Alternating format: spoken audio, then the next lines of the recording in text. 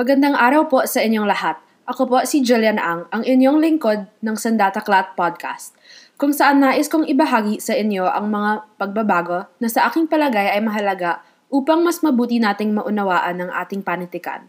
Susuriin natin sa podcast na ito ang papel ng panitikan sa revolusyon ng mga Pilipino laban sa iba't ibang mananakop. At kung sa unang dalawang yugto ay tinalakay natin ang pananakop ng mga Kastila, Amerikano at Hapon, ngayon naman ay dadako tayo sa pananakop ng mga Pilipino sa sariling kapwa. Sa usaping pananakop, natural na ating naiisip ang mga banyaga na nang-api sa atin. Nalilimutan natin na sa ating kasaysayan at hanggang sa ngayon, meron ring mga pinuno at institusyong lokal na nagsisilbing mananakop sa mga Pilipino. Isang halimbawa nito ay si Pangulong Marcos at ang kanyang pagdeklara ng batas militar. Dahil nag-iba ang klase ng pananakop dala ng bagong stratehiya at hindi inaasahang mga api, nagbago at nagbabago pa rin ang revolusyon. Nagkaroon ng mapayapang revolusyon at mas marami na ang naging bahagi ng mga himagsikan sa iba't ibang paraan dahil rin sa pag-usbong ng teknolohiya. Ang revolusyon ngayon ay hindi lang pagkamulat ang mithiin, kundi ang direktang pagkilos ng tao para sa komunidad. Ito pa rin ay laban para sa kalayaan ng bawat isa, lalo na para sa mga mahihirap at inaapi hanggang sa panahon ngayon. Dahil dito, ang pamagat ng akdang ito ay kasalukuyan, na sumasaklaw mula sa panahon ni Marcos hanggang sa kasalukuyan. Kasabay ng pagbabago sa revolusyon ang pagpapalit ng panitikan upang mas mabagay ito sa kailangan ng mga tao.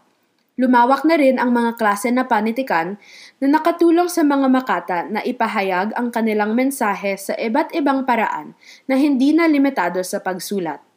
Tulad ng mga representatibong akda, ang mga kanta, pelikula, spoken word poetry at iba pa ay nagsisilbi na ring bahagi ng revolusyon at laban para sa mga karapatan ng mga Pilipino.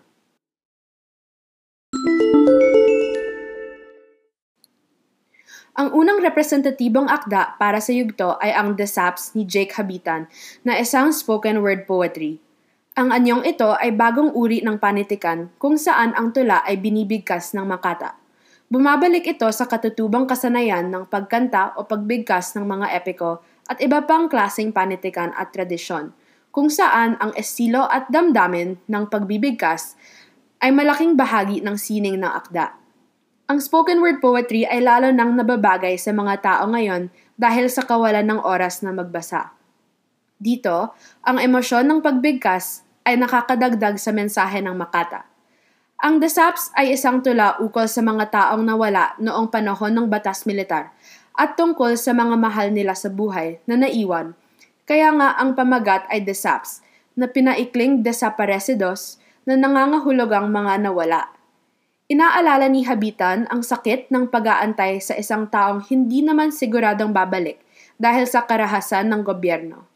Sabi nga niya ng may matinding damdamin, "Hinihintay kita na sabay kakain at matulog. Hinihintay kita dahil sabay tayong tatanda." Ang kanyang akda ay revolusyon laban sa pamahalaan noong panahon na iyon, ngunit ito pa rin ay may kabuluhan hanggang sa ngayon kung saan tila nauulit ang mga pang-aapi noong panahon ng batas militar. Sa ilalim ni Pangulong Duterte, kitang-kita pa rin ang parehong kwento na isinasalaysay ng The Saps. Dito natin nakikita na ang panitikan bilang revolusyon ay hindi lamang nananatili sa isang panahon, kundi tumatagal din dahil lagi itong may kaugnayan sa mga makabagong gyera na maaaring labanan din gamit ng mga akdang ito.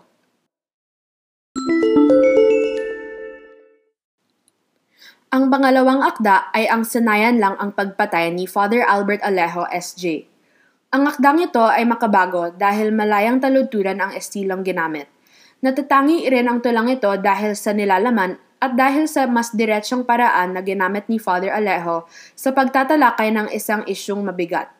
Ang akdang ito ay halatang isang revolusyon laban hindi lamang sa pagpatay kundi sa pagiging bystander sa gawaing ito. Ang tunay na problema na nilalabanan ng tulang ito ay ang kawalang malasakit ng mga Pilipino pagdating sa krimen ng pagpapatay. Isinulat ang akdang ito para sa at ukol sa panahon ng batas militar bilang isang himagsikan sa malupit na pagpatay ng mga makapangyarihang opisyal sa mga Pilipino at himagsikan rin laban sa kawalan ng aksyon laban dito. Ngunit ulit, ang tulang ito ay nauugnay pa rin sa kasalukuyang panahon kung saan nagiging normal na ang mga bagay tulad ng EJK. Nasanay na tayo sa pagpatay at ang mga taong dapat magtanggol sa atin ngayon ay marunong na ring pumatay sa mga tulad rin nating kapwa Pilipino. Kung babalikan natin ang tula, inilalarawan na rin niya ang sitwasyon noon, pati ngayon. Ngunit ang pinakamatinding linya sa buong tula ay ang huling mga salita. Subalit ang higit na nagbibigay sa akin ng lakas ng loob ay ang malalim nating pagsasamahan. Habang ako'y pumapatay, kayo na may nanonood.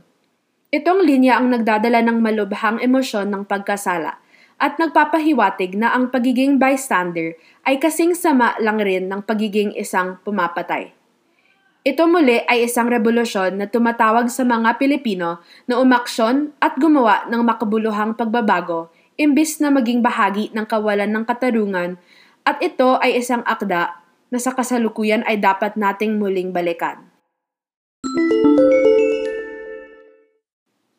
Ang huling representatibong akda ay ang Handog ng Pilipino sa Mundo ni Jim Paredes.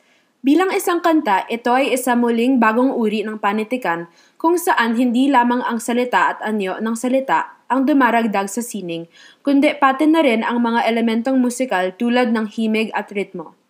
Dahil ang kanta ay madalas nakahahalina, nagiging mabisa ang pagkalat ng mensahe na gustong ipahayag ng makata. Sa akdang ito, nakikita natin ang isa pang aspeto ng panitikan bilang revolusyon, sapagkat ang kantang ito ay patunay sa pag-uunlad at pagbabago ng panitikan. Hindi lamang nito tinatawag ang mga Pilipino sa isang himagsikan, kundi inilalarawan ng akda ang isang bagong klaseng himagsikan na dapat nating hangaring gawin. Ang panitikan na ito ay revolusyon laban sa ideya na ang himagsikan ay dapat maging madugo. Ang people power na tinutukoy ni Paredes sa kanyang akda ay isang halimbawa na ang revolusyon ay hindi dapat nakatuon sa pagpatay kundi sa pagkakaisa ng buong bayan. Higit pa rito na ipaparating ng kanta na mayroong gantimpala sa dulo ng paglalaban para sa mga pinaninindigan natin. At kung ang pagmamahal sa bayan ay ang nagsisimula ng revolusyon, ito rin ang hinahangad na makamtan sa dulo ng paglalaban. Sabi nga ng kanta, handog ng Pilipino sa mundo, mapayapang paraang pagbabago. Magkakapit bisig, libo-libong tao, kay sarap palang maging Pilipino. Mula sa 3 yugtong na talakay sa podcast na ito, ang lumilitaw na tema ay na ang panitikan ay matagal nang naging isang mahalagang instrumento upang magsimula ng revolusyon laban sa opresyon at kawalan ng katarungan. Ngunit nakikita rin natin na hindi pa tapos ang himagsik na ito.